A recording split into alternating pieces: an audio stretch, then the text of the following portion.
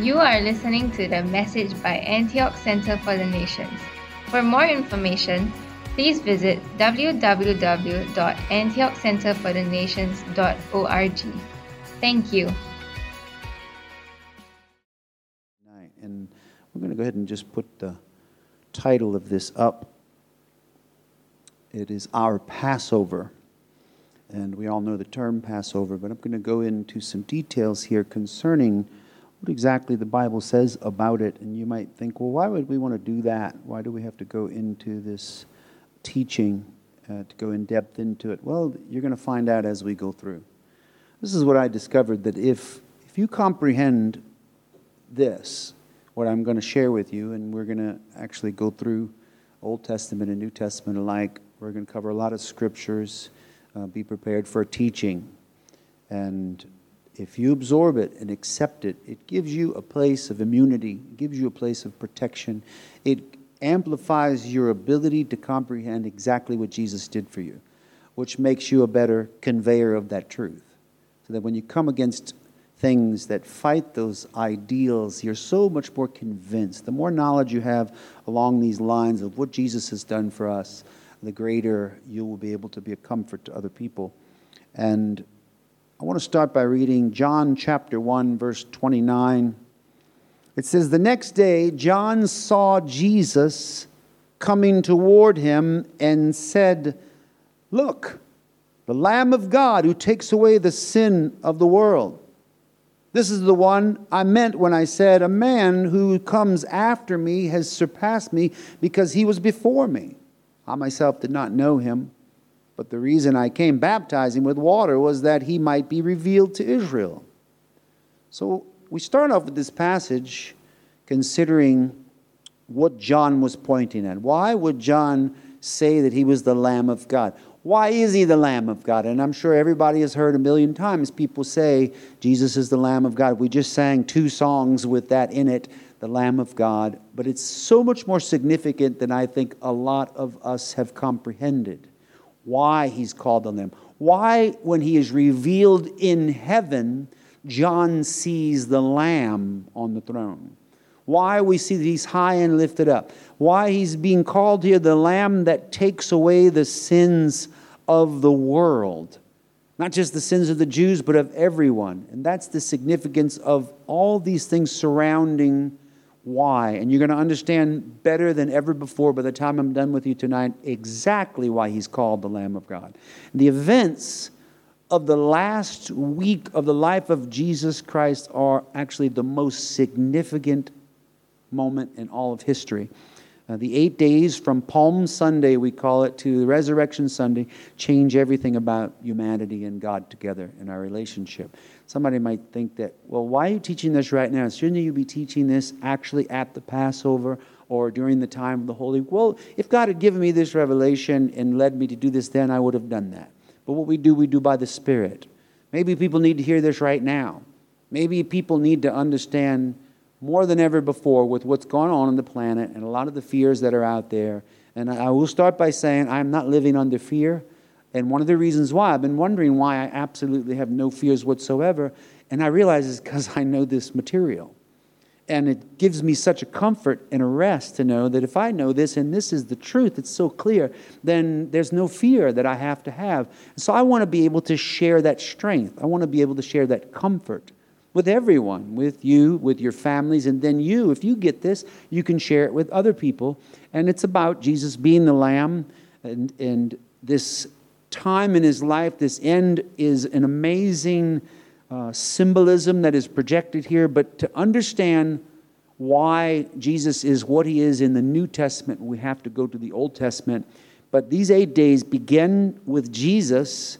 We go back in history, and it begins with Jesus coming to the beautiful city of Jerusalem to celebrate the Passover festival. In fact, there's a moment before he ever goes into Jerusalem in his triumphal entry that he looks at the city, and his heart is broken. He weeps for the city, and he feels so much. And you wonder, why is the city so significant? Why Jerusalem? I've often said that I'm not particularly one that feels I need to be or go to the Holy Land because of my relationship with Christ. But Christ needed to go into the city and needed to be in the city of David and in the temple area all because of a precise formula of God's redemption for all of humanity. And this is what we're going to see portrayed in what was the ancient Israelite story of the Passover, but also the festival and all that they do. So this spring Jewish feast, as they call it, we can gain powerful insights if we look at it. And the reason I'm sharing this today is because of what I just said. We need to have this strength. So let's examine in two parts. We're going to see the history and the symbology of the Passover. The history, of course, starts, let's go right into that. The history of the Passover. Passover was first celebrated by the ancient Israelites as they were freed from Egypt after living in bondage as slaves for over 400 years. So I wanted to read this scripture to you. I'm going to read it in its entirety, this portion of it, because it's going to give us an overall glimpse of what God said before the Passover ever took place. Then we're going to go into certain laws, and then we're going to project it over the life of Jesus Christ the Messiah so you'll understand it. Exodus chapter 12, verse 1, the Lord said to Moses and Aaron, "This month is to be for you the first month of your year. Tell the whole community of Israel that on the 10th day of this month, each man is to take a lamb for his family, one for each household. If any household is too small for a whole lamb, they must share one with their nearest neighbor, having taken into account the number of people there are. Now you are to determine the amount of lamb needed in accordance with what each person will eat. The animals you choose must be year-old males without defect, and you may take them from the sheep or the goats. Take care of them until the 14th day of the month, when all the members of the community of Israel must slaughter them at twilight. Then they are to take some of the blood and put it on the sides and tops of the door frames of the houses where they eat the lambs. That same night they are to eat the meat roasted over the fire, along with the bitter herbs and bread made without yeast. Do not eat the meat raw or boiled in water, but roast it over a fire with the head, legs, and internal organs. Do not leave any of it till morning. If some is left till morning, you must burn it. This is how you are to eat it, with your cloak tucked into your belt, your sandals on your feet, and your staff in your hand. Eat it in haste. It is the Lord's Passover. On that same night, I will pass through Egypt and strike down every firstborn of both people and animals, and I will bring judgment on all the gods of Egypt. I am the Lord. The blood will be a sign for you on the houses where you are, and when I see the blood, I will pass over you. No destructive plague will touch you when I strike Egypt." Now, in this story in context, we know that the Israelites had been slaves for over 400 years, approximately 430 years. And before then, they got there because of Joseph and saving the then known world from starvation, and God opened that door. But now they've been mistreated, and God wants to deliver them. At this point, in this very moment that these instructions are being given, they are inside of their homes after multiple plagues have already taken place. The nation is in shambles. There are frogs and blood and all, the plagues that Moses was used to bring with God upon the Egyptians to be able to get them free. And this Passover, or this angel of death, the destruction that was coming, was the last plague. It would be the straw that breaks the camel's back, or the Pharaoh's back in this case, that would convince him that he must let them go. But it was such a harsh thing, because that's exactly what Egypt deserved at this point. They deserved this kind of punishment. In actuality, we live on planet Earth, and we know that all have sinned and fallen short of the glory of God. We know that the nations have detested God. We know that we've turned against Him, many. Maybe not us in this room right here tonight, but speaking as a representative of all of humanity, we are in trouble. we are about to come into dark days. We're going to see destruction. We're going to see problems on earth. It's not going to get better. It's going to get worse. Just like the Egyptians were experiencing what they're experiencing, the Jews were kept separated from that because they had a covenant with God.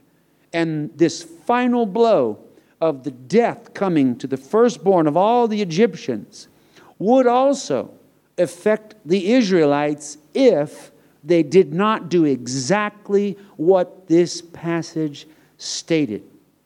There's no mention of any of the Israelites not putting the blood, which means, miraculously, a little less than 2 million Jews took blood and put it on their doorposts.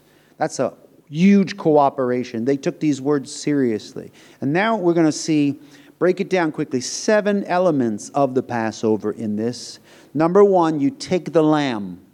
And it's where it said, tell the whole community of Israel that on the 10th day of this month, each man is to take a lamb for his family, one for each household. And now I'm going to show you the sequence of events according to the numbers of their days, because he's restarting the calendar for Israel. This is their birth into a brand new existence as a brand new people with a covenant under God. And so time begins again. Their year starts from the moment they walk out in freedom. And so he starts counting. And that calendar is still used to this day. And the first step, it says, is take this lamb. So as part of this deliverance, the Lord commanded that on the 10th day of the first month, the people were to select a lamb without blemish, that was 1 year old, like we read, and they would take the lamb into their homes to live with them for 4 days. How would you like to have a lamb live in your house for 4 days? What do you think, if you have children, for instance, how do you think they're going to relate to this lamb? It's going to become a pet. 4 days playing with the cute little lamb in the house. Your affections, your feelings for this animal will grow. You will become a part of it. It will be endearing to you, sweet little lamb. You may even let it lay on your lap. You may scratch it like a little kitten or puppy. But it is a bonding process. Now, one of the reasons also that they had the lamb in the home for 4 days is because they had to make absolutely sure that the lamb was pure. They needed to examine it carefully to make sure there were no imperfections. And they had to have grown close to this lamb. Now, after the lamb comes into the home, the people were close to it. The second element is to cleanse the home. Now, it said in another scripture we're reading here, this is a day you are to commemorate. For the generations to come, you shall celebrate it as a festival to the Lord, a lasting ordinance. For 7 days you are to eat bread made without yeast. On the first day, remove the yeast from your houses, for whoever eats anything with yeast in it from the first day through the 7th must be cut off from Israel. So now we see that the cleansing of the home had to take place. They had to make sure that there was nothing that would be able to contaminate in the home. In other words, this yeast or this what would be able to spread to other things. They had to be very careful to make sure that they were not going to contaminate their other food items. And they had to do it over a long period of time for the cleansing to take place. So, as they did, by the time they got to the end, there was no yeast available to contaminate, and they had to purify. And all this is going on at the same time. Then number 3, you have to slay the lamb. Now, it says, take care of them, these lambs, until the 14th day of the month, when all the members of the community of Israel must slaughter them at twilight. So that means that on the 14th day of the month, the family then killed this lamb, being careful not to break any bones. So here we see on the calendar again, the lambs are taken in, and at the 4 days they're there, when they are certain that the lamb is pure, no issues with the lamb, then they know that it is an adequate sacrifice. And I can't help but think that this would be a miserable moment for the children that have grown close to this lamb. And it seems almost cruel. But the Passover was on the 14th, or the slaughtering of the lambs took place on that 14th day, after the 4 days, full days with this lamb in the company of the lamb. Then, number 4, you apply the blood. So then they are to take some of the blood and put it on the sides and tops of the door frames of the houses where they eat lambs. Now they would do this with a hyssop branch. So they would take a hyssop branch and use it to dip in the blood and paint it on the doorposts of their homes. And this was to be a sign for the destroying angel that came over to know not to touch that house, not to interfere with them. So after this application of blood, they are inside, and there's the ritual that continues. So they take the animal, they slaughter the animal, they now have the meat. They begin to prepare that meat for cooking. Also during this time, they're to do no other labor but that. They're not allowed to do, it's like a continual Sabbath for multiple days. So that means you have to sit in the house and stare at this lamb for 4 days. You can't do anything else. You can't do any work. You can't go outside and cut wood. You have to have already provided all those things. To the only thing you're allowed to do is cook the food. So 4 days you're spent waiting for this lamb, and you're eating unleavened bread during this whole time as well to keep the leaven out of your house. And that's where we see number 5, the feast of unleavened bread. Celebrate the festival of unleavened bread, because it was on this day that I brought your divisions out of Egypt. Celebrate this day as a lasting ordinance for the generations to come. In the first month, you are to eat bread made without yeast from the evening of the 14th day until the evening of the 21st day. So the calendar goes on, and in this moment, the Lord commands them as a family, as they gather together, that they share this meal consisting of these elements: the lamb, unleavened bread, and bitter herbs. Now, the unleavened bread, we have symbology in this that we see. The unleavened bread represents the haste in departing.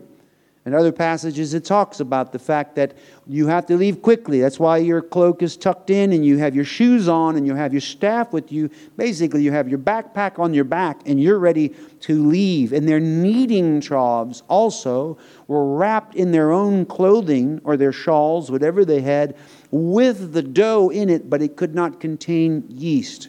And the reason is that the yeast would not be able to rise in time. It represented haste, that they needed to move quickly. The bitter herbs are representation of the bitterness of slavery, that they were going through this horrible time in their life, not just for a day or two, but for generations. For 400 years, they were under the tyranny of the Egyptians, controlling them until the cry went up to God. And you know, that's the first thing he told Moses when he met Moses. Their cry has come up to me. I'm going to send you to deliver them from Pharaoh. And that was the bitterness that they were going through, is represented by the bitter herbs. Now the wine, because according to later Jewish tradition, wine was also part of the feast as a symbol of joy and redemption. Because by the way, in the law itself, it doesn't mention the wine. But in the New Testament, it mentions the wine, and Jesus uses the wine as well. So by the day of Jesus, the Jews integrated wine into the process, and it became an integral part of the celebration of Passover. So that by the day of Jesus, you could not celebrate Passover without partaking in the wine, the bread, and the bitter herbs. Now, once they were freed from slavery, Israel was commanded to celebrate the Passover every year to commemorate and help them always remember what? The powerful hand of God that delivered them from bondage. And it was specifically said, you need to tell your children about this for a very long time. In other words, what's going to take place, this mighty deliverance. And if you had been present in the house when all this was taking place and participated in the first Passover and could hear the screams of the people, because in no home was there not a dead person except for the homes of the Israelites. And it says you could hear the cries and the screams of all the people that lost their firstborn. And as you sit in that house trembling, you hear, I don't know if the angel made a sound, but certainly you heard its effects. But that death, that plague went through the land, but they were protected because the blood was over their house or their doorposts and the sides of the door. And when the time was right and it was time to go, they all left. And they would be called by the others. And they were also allowed to ask the Egyptians for clothing and jewelry, and of all things. So God favorably disposed the Egyptians to give them. I think they were afraid of them, because at this point they saw all the plagues. They suffered. Half of them were angry at Pharaoh for having such a stubborn heart. They're the ones that lost all their crops and all their animals and everything. And they just know that these people, their God is so powerful that not only has He done all these plagues, but He's also wiped out all the firstborn. Whatever you want, take it. And they gave them gold and jewels and their garments and everything, to where they spoiled the Egyptians as if they were a raiding party. But there was no resistance. They just gave them everything and said, please go away, just leave us. And they did so. And this was the Feast of Unleavened Bread, which stretched for a period of time. From the 14th was the Passover, and then that afterwards was the time, this is the time that they were moving toward the Red Sea, and they're trapped, and God, all during that time is when they were traveling to that place. So they had to be in haste. They had to have unleavened bread during that time. Now, number 6 is to offer the first fruits. And it says here that when you have entered the land the Lord your God is giving you as an inheritance, and have taken possession of it and settled in it, take some of the first fruits of all that you produce from the soil of the land the Lord your God is giving you, and put them in a basket, to go to the place the Lord your God will choose as a dwelling for His name. And say to the priests in office at the time, I declare today to the Lord your God that I have come to the land the Lord swore to our ancestors to give us. The priest shall take the basket from your hands, set it down in front of the altar of the Lord your God. In other words, when you finally have a harvest or something comes to you, each spring the Israelites would do this. There's a reason why I'm mentioning. You're thinking, well, did they suddenly have a harvest right after they left in the Exodus? No, but after they settled in the land.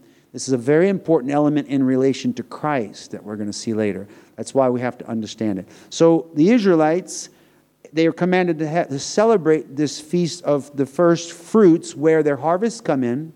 And before they could consume anything, they had to give a portion to God first. So on the evening of the Sabbath, the priests were to cut the best sheaf of barley and bring it to the temple to be threshed and ground. So during this time, actually, by Jewish tradition, the priests would actually judge crops and judge harvest. They would almost like a show of growing roses. You know, you have competitions. The very best of someone's field was the one that needed to go and sacrifice. They would not accept anything but the very best. If you had, for instance, a whole field of barley and maybe one corner was bigger and more beautiful and it just grew better there, the priest knew it, because the priests were examining these things. And your sacrifice, the first fruits, had to come from the best of the best. The most quality product you had, you give to God. And so in this case, the best sheaf of barley, and bring it to the temple to be threshed and ground. And in the morning, the flour from the ground barley would be combined with oil and frankincense, and then it was burned as an offering to God. This symbolizes the gratitude of the people by first giving to the Lord as an offering before enjoying the harvest for themselves. Of course, they had the whole rest of the harvest. They just needed to offer the first basket. They may have had hundreds of baskets. We don't know. They just needed to give the very first, before they ever ate even one grain. And it was a very strict tradition. So with this understanding of the celebration of the Passover in the culture of Israel, we have to consider some significant things that happen. But there's one more, which is number 7, enjoy the harvest of redemption. Deuteronomy 26:18 says, and the Lord has declared this day that you are His people, His treasured possession, as he promised, and that you are to keep all his commands. He has declared that he will set you in praise, fame, and honor high above all the nations he has made, and that you will be a people holy to the Lord your God as he promised. Now, this is the fruit of the Israelites living exactly according to these principles.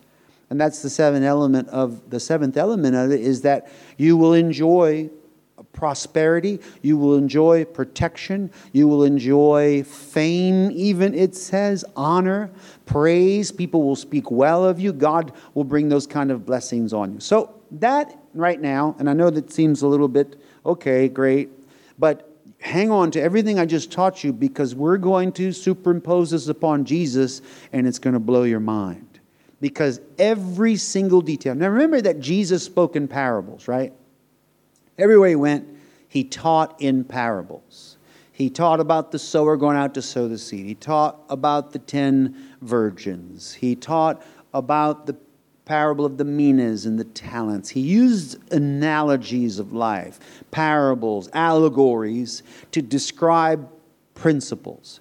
But what we do not realize is that what we call Holy Week, the entire week, and every single thing at every single moment that he did was one long parable.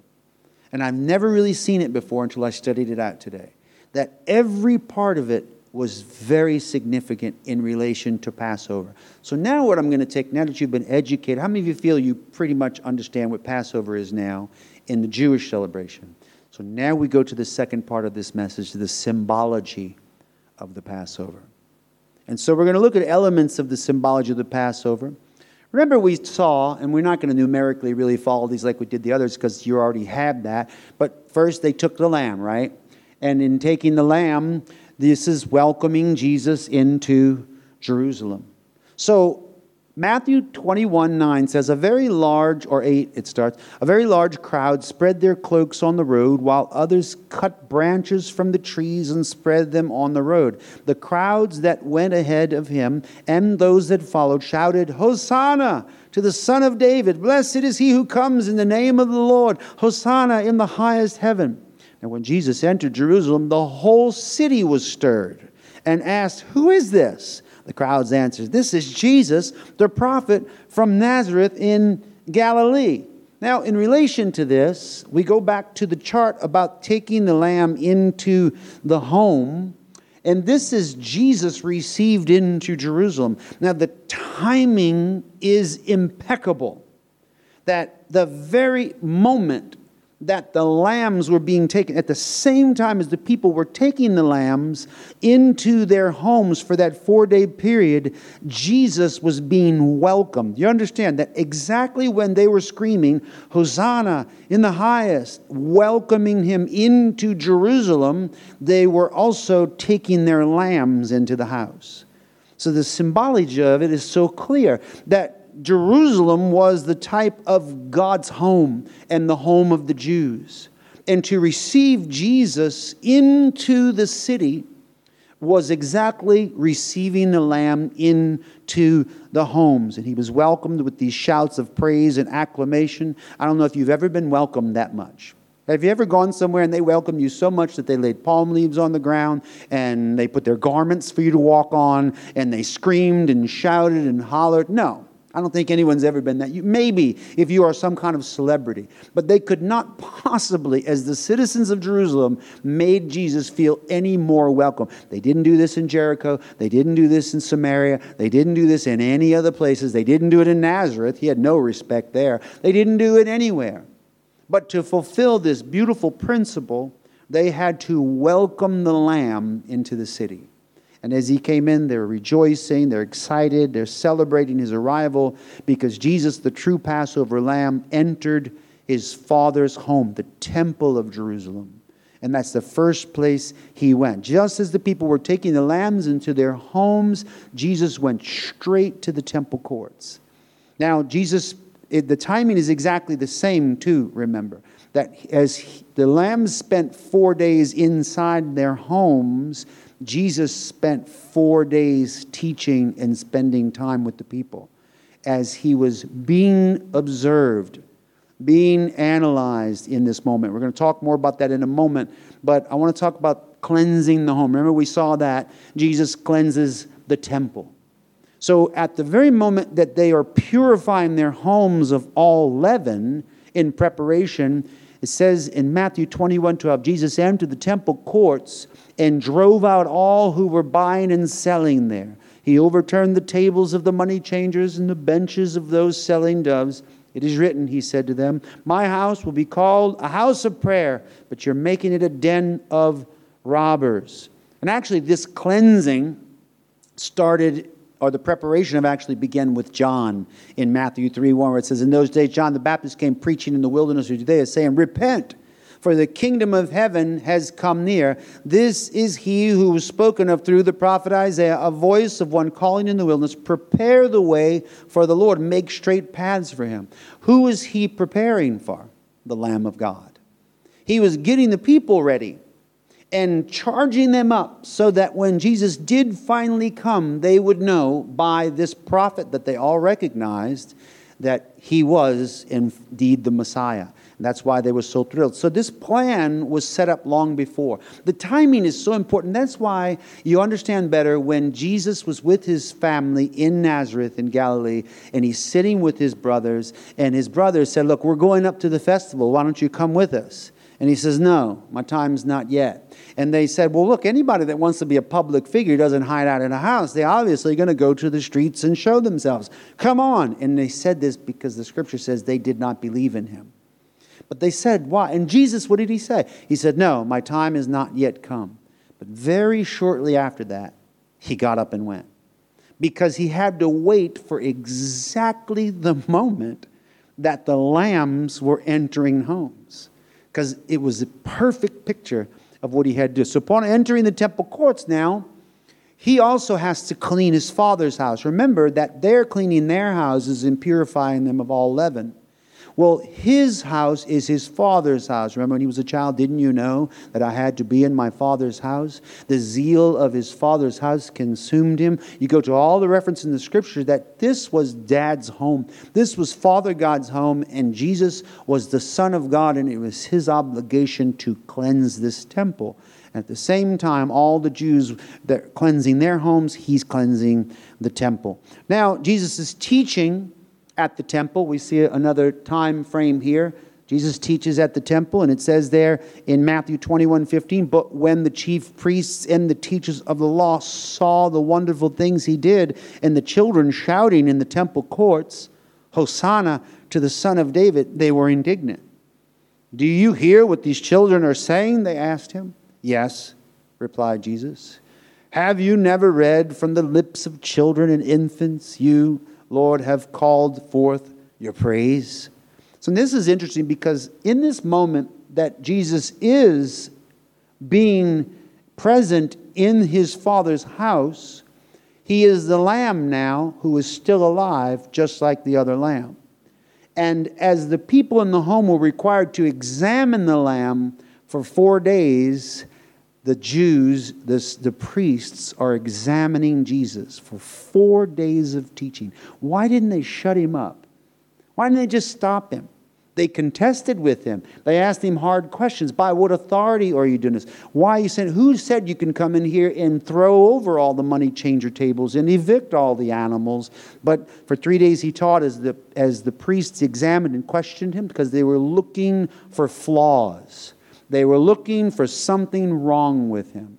Exactly what was being done with the real lambs or the physical lamb animals that they had. So this was happening exactly when those people were doing that.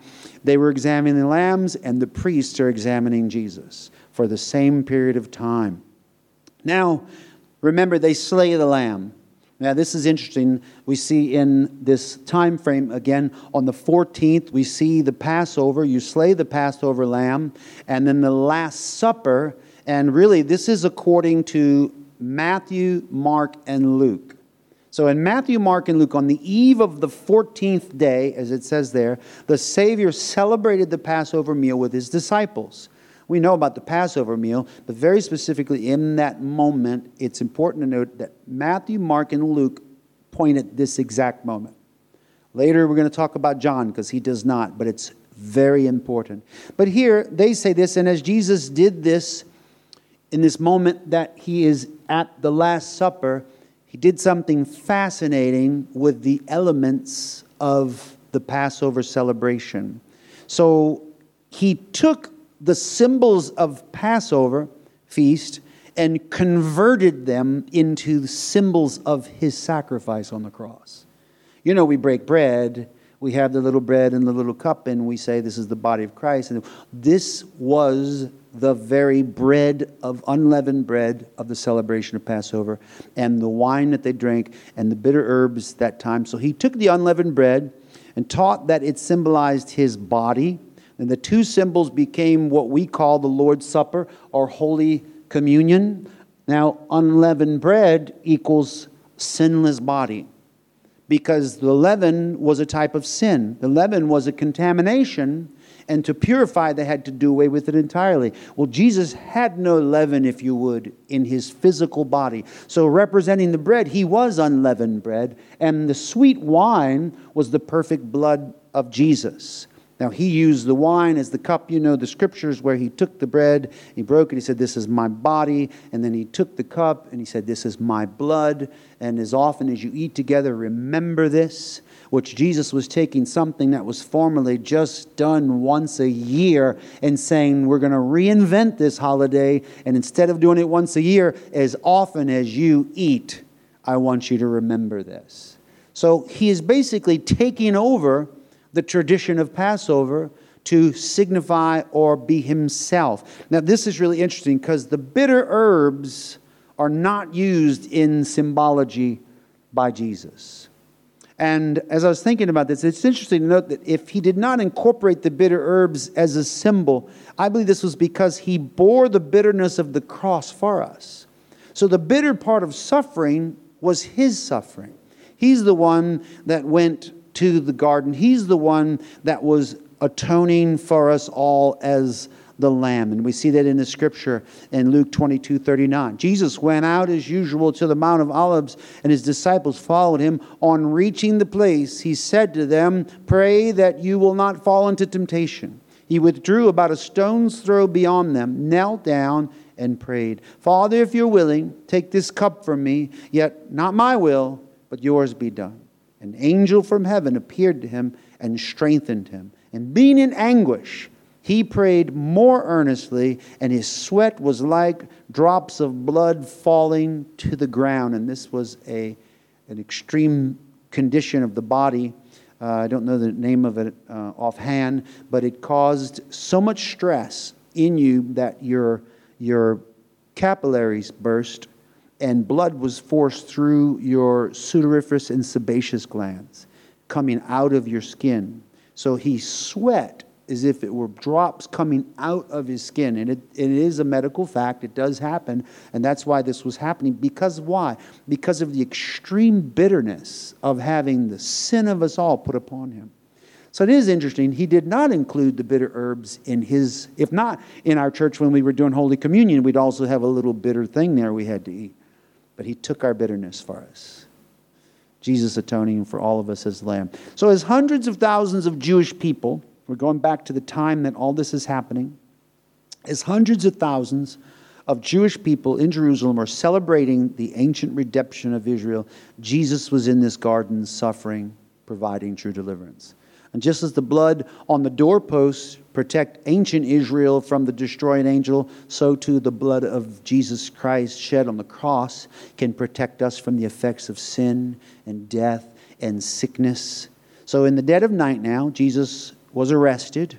From that point, you know, they came and arrested him, and he's taken to Caiaphas, the high priest, to be tried and examined. In John 18:12 it says, then the detachment of soldiers with its commander and the Jewish officials arrested Jesus. They bound him and brought him first to Annas, who was the father-in-law of Caiaphas, the high priest that year. Caiaphas was the one who advised the Jewish leaders that it would be good if one man died for the people. So what's amazing is that Caiaphas, as the high priest at that exact time, had the ultimate authority to authenticate the purity of a lamb that had to be sacrificed.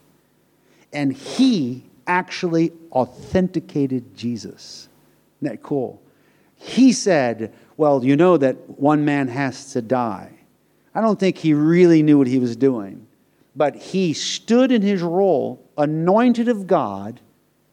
Gosh, if it doesn't get to you what he did for us. What you feel when you feel something like that, that is atonement. You understand? That is your sins. In that moment, you're being purified. But we have to apply the blood. The blood of Jesus has to be applied to our lives. John 19:28.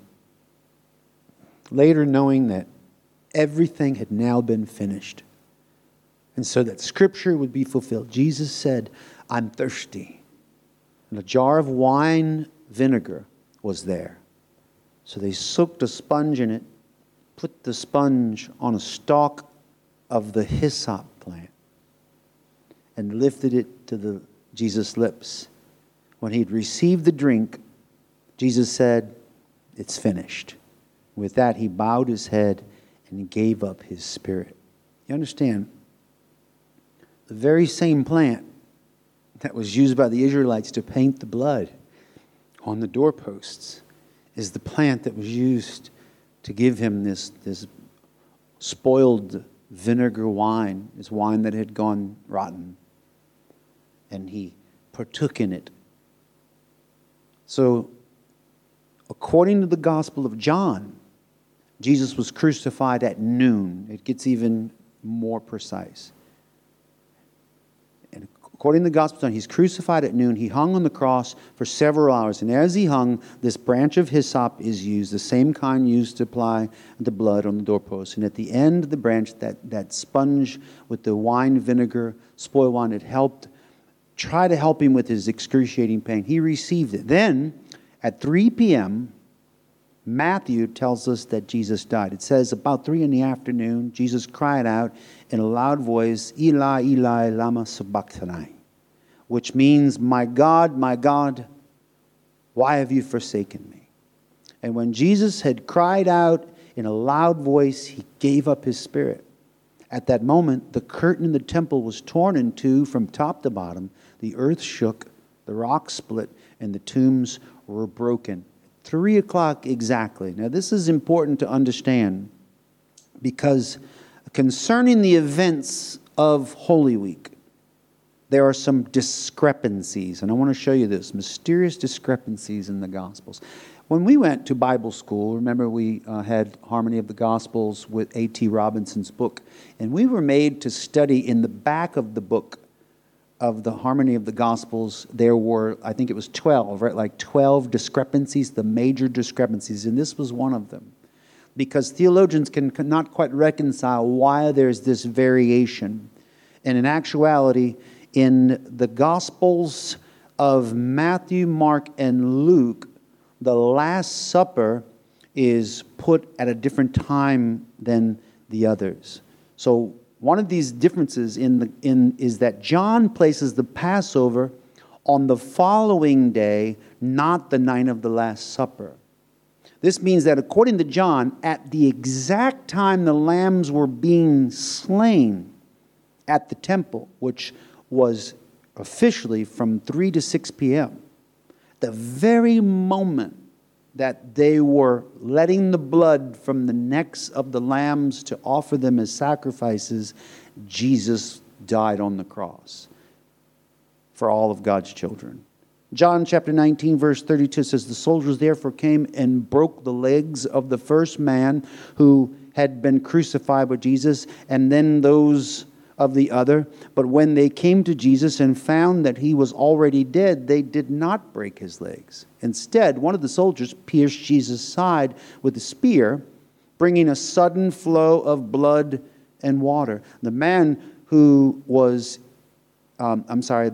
saw it has given testimony, and his testimony is true. This is John speaking of himself. He knows that he tells the truth, and he testifies so that you also may believe. These things happened so that the scripture would be fulfilled.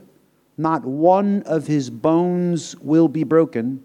And as another scripture says, they will look on the one they have pierced. Now, one of the laws about the offering of the lamb is that you could not break any bones. If you broke a bone in the lamb at Passover, that lamb was no longer eligible to be a sacrifice. You had to be sure not to damage the animal in any way, but simply lay it down. Of course, when you slit the jugular vein of the neck, it would bleed out and die very quickly. It's actually a very humane way to do it. And they would bleed the lamb out, it would die, but they could not break a bone. And so Jesus was exactly the same. The body of Jesus was then laid in a borrowed tomb where on Sunday, the Jewish Sabbath, Jesus' mortal body rested from all labors. So the time now he goes into the tomb is the same time as the Sabbath has come. And then we see the offering of the first fruits.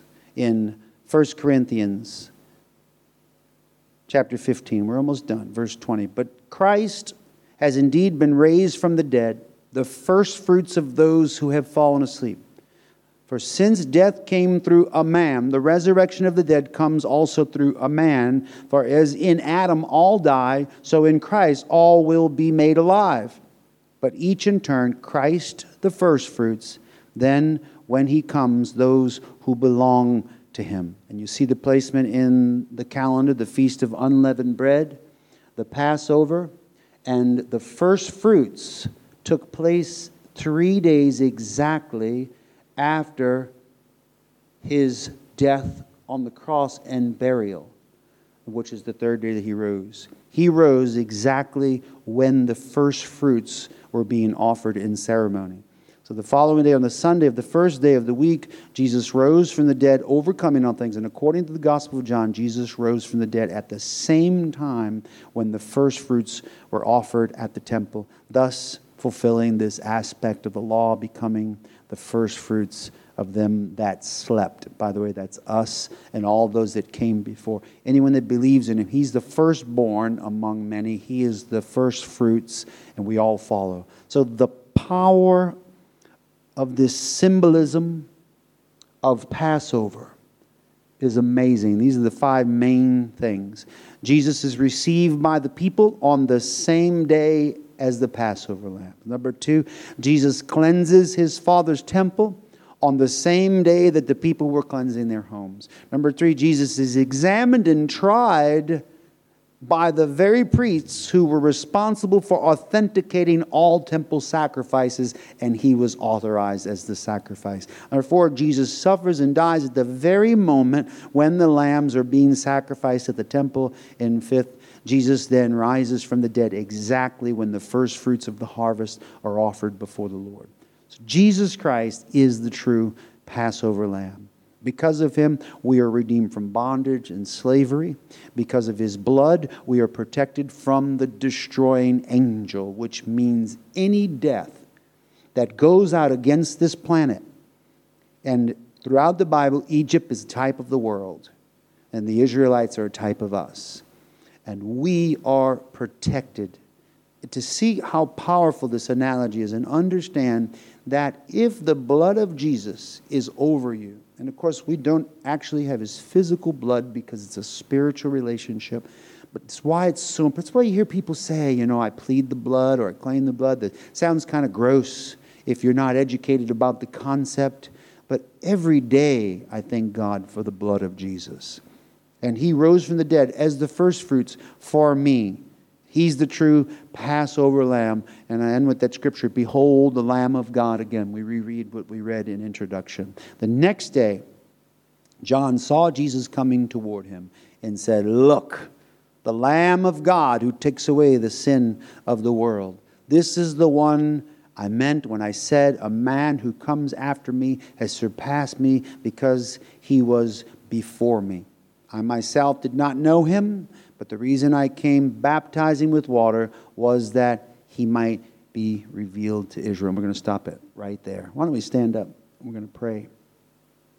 Wonderful King.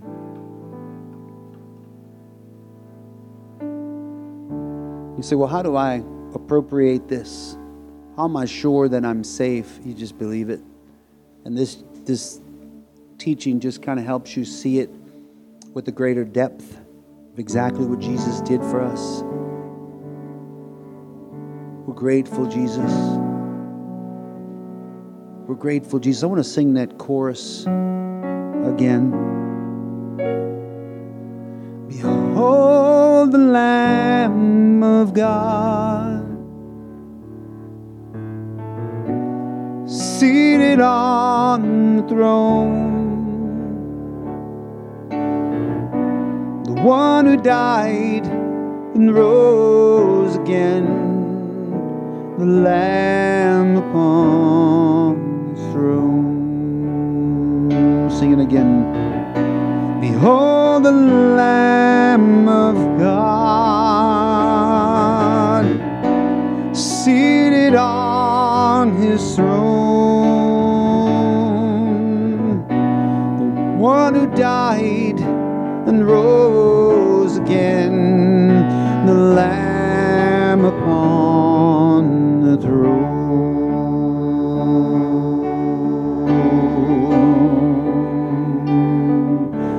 Taking my sin, my cross, my shame, rising again, I bless your name. You are my all in all. And when I fall down, you pick me up. When I'm dry, you fill my cup. You are my all in all. Jesus, Lamb of God, worthy is your name. Jesus, Lamb of God, worthy is your name. That's right. Thank you, Jesus. Precious Lamb of God, we are so grateful for the sacrifice that you made for us. And that here and now we know that we claim that blood that was shed on the cross at Calvary. We take the hyssop, we dip it, we put it over our homes, we put it over our children, we put it over our lives. This is truth. That even if the angel of death comes, even if the destroyer comes, even if plagues come and go, once and for all, we know that we are sanctified, that we are protected, that we stand and live under the blood of Jesus. Now we understand what you meant when you said that as often as you eat together, remember, this is my body, this is my blood. As it was given as a sacrifice for you. Lord, as we even fellowship together, the Apostle Paul taught, when you do come together, make sure that you do it in a manner that is worthy. In other words, make sure that you understand what it means. Because if you do not, you may fall asleep prematurely, the Apostle Paul said. In other words, you may die of sicknesses and diseases, never having claimed your right in healing or claimed your right in protection. Because the blood must be applied. Every family had to take the hyssop. Every individual had to take the lamb and bleed it into a bucket and then take that blood and wipe it on their doorposts in the frame. Just as we all are responsible, everyone works out their own salvation with fear and trembling. We take it seriously. So tonight we say, Lord Jesus, may your blood be upon us. May your blood be over us. Wash us free. Stand over us. So no matter what happens and no matter what comes, we know that we are safe. We trust you, Lord. We trust you, Jesus. Mighty Savior. By extension, even as we've been praying, Lord, we know that if we carry this truth, we may come across people in this day and this hour that are afraid, and we have information for them. We can say, you know, I have a remedy.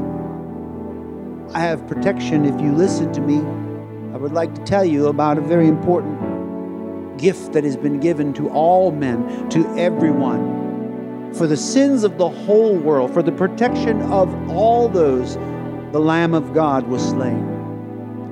The song that they will sing, in fact, this is so important that this song will echo through eternity, that we will stand in the heavens and the angels will sing a song about the Lamb of God. The Lamb is still in operation. Only He was found worthy to open the scroll, as John saw.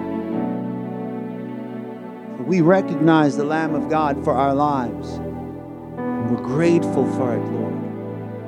Thank you, Jesus.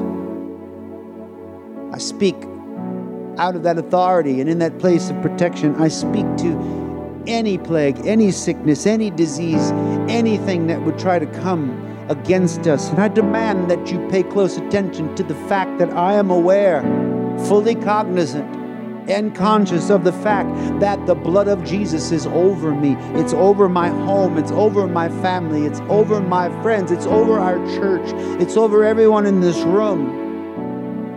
We are safe. We can enjoy the harvest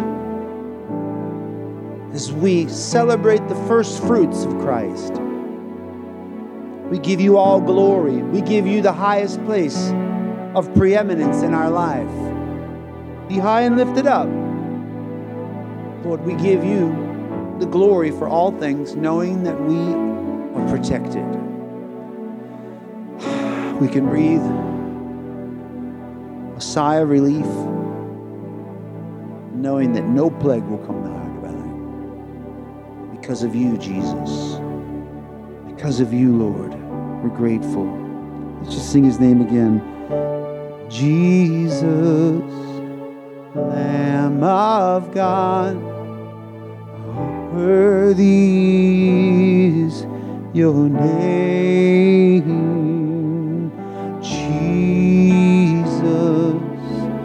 Lamb of God, worthy is your name. Oh, the blood of Jesus.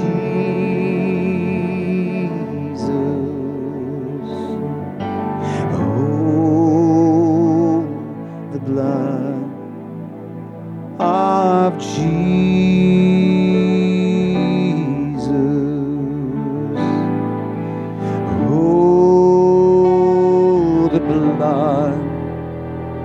Of Jesus, it washes white as snow. Sing one more time about the blood. Oh, the blood of Jesus.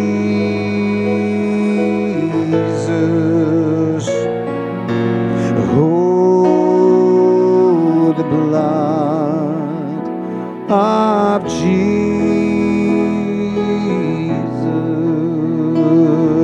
Oh, the blood of Jesus.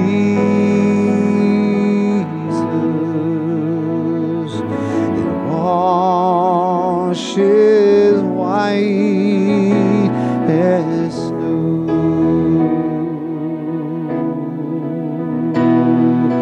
It washes white as snow. Lord, we're cleansed, we're purified in you. We thank you. It washes white as snow. Thank you, Lord. Jesus, we ask that everything that we've covered here tonight, everything that we've read together would be sealed to our hearts. We would not forget this information, that we would take it into mind constantly. You said, as often as we meet together, as often as we eat and drink, as often as we have a meal, we should remember. You gave instructions to the Israelites to make sure they explained to every generation in detail. And the ritual was that the youngest in the home of the Jews would ask the oldest, why are we celebrating the Passover? And he would recount the story. And our heritage now in Christ, as those that he has redeemed, is to simply remember that Jesus paid the price for us. Lord, we do so tonight.